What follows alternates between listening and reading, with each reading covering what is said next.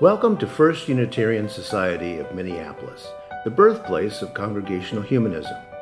We carry on that tradition of free thought today, dedicated to promoting a free search for truth, meaning, and justice. Our web address is firstunitarian.org.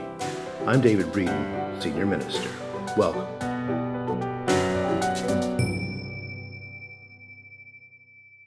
This Sunday, today, monotheists around the world are celebrating Passover and Easter and Ramadan.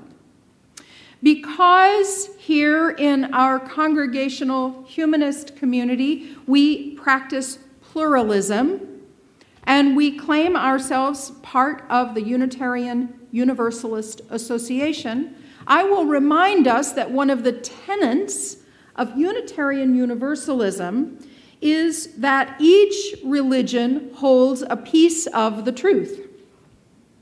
Here are some truths that these traditions hold: liberation, renewal, sacrifice.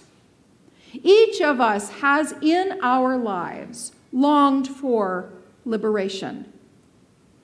Each of us has experienced renewal in some ways. Each of us has had occasion for sacrifice. These are timeless values. These are things that put us in touch with what it means to be human in this life. The need for liberation, for renewal, for sacrifice. Hold those three. We are not so separate from the rest of the world today. And we too are a religion, and today we celebrate a holy day. We celebrate Earth Day because we love our home, because it is the only home we know, because it gives us all we need. To be a religion means that we are bound together by covenant, by care of one another, by shared values and commitments, by some common goals.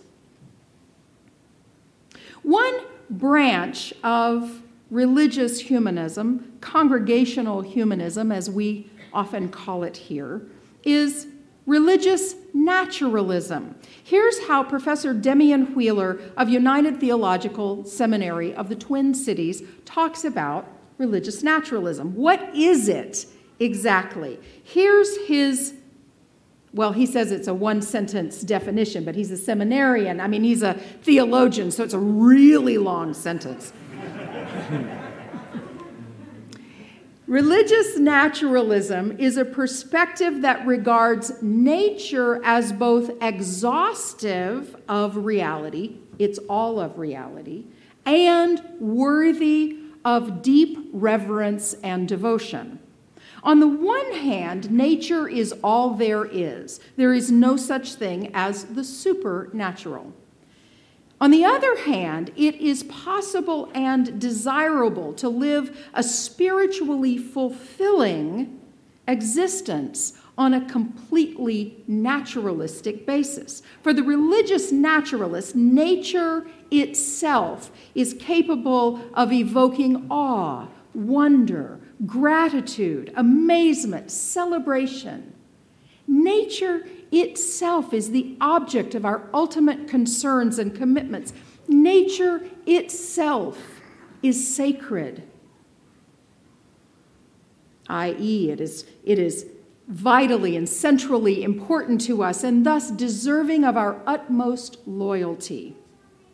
Religious naturalism invites us to respond spiritually, ethically, and even theologically to the mystery, value, power, beauty, terror, and transcendent depths of this world. When I first heard this frame, boy, it captured me. It really captured me because I feel a little lost if I don't feel something calling me to that spiritual depth to respond to the mystery and value and power and beauty and terror and transcendent depths of the world. I am a believer in science. You know that I am. And I need something more than cold data. I know some of you love to cuddle up to your data. I know you do. Bless you. I need something more. I need metaphorical language, and religious naturalism invites me into that. It is this frame that I take with me into places like our recent Be the Spark training.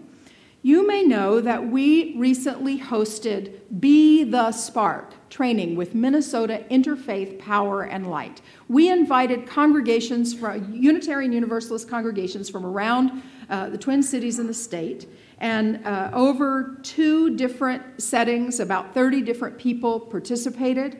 It was marvelous. 3 or 4 different congregations. We made connections with different congregations. And by we, I mean led by the First Unitarian Society Climate Justice Team. And let me just stop for a moment and let's have a hand for our Climate Justice Team.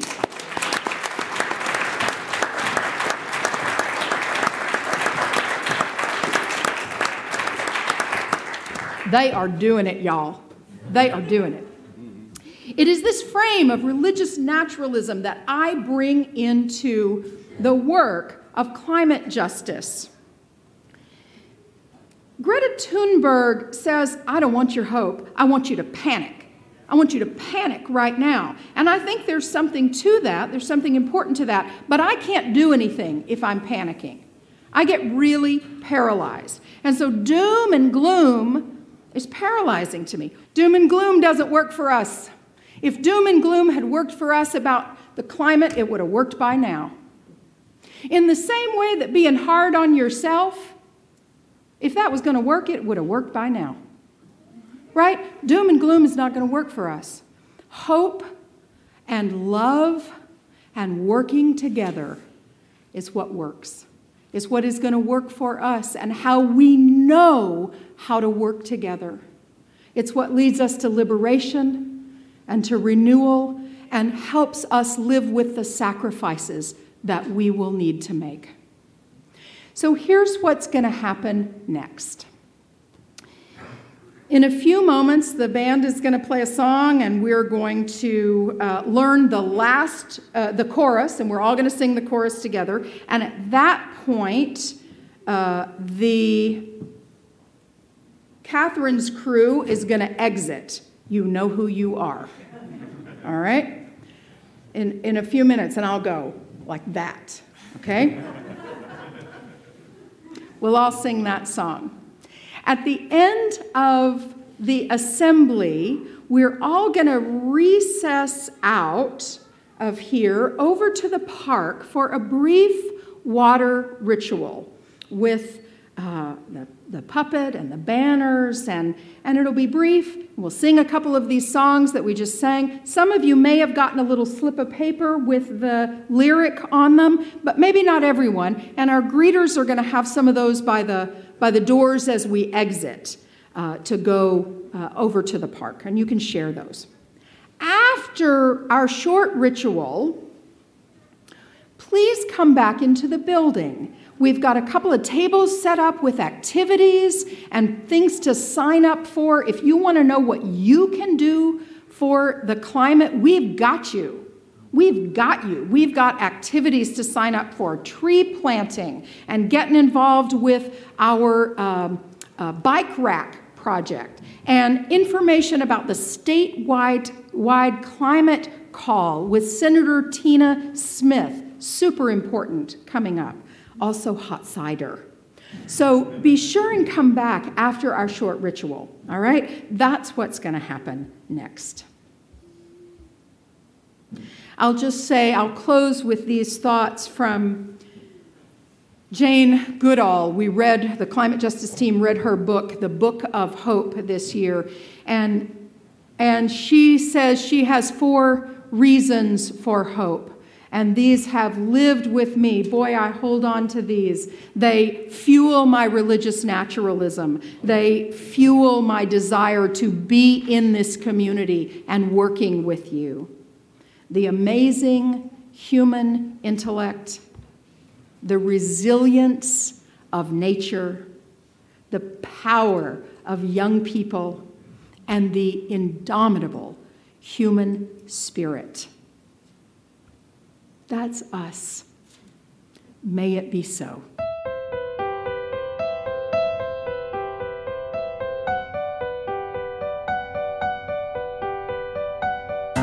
Thanks for listening. You can find much more about humanism and what's happening at First Unitarian Society in Minneapolis by visiting our website at firstunitarian.org.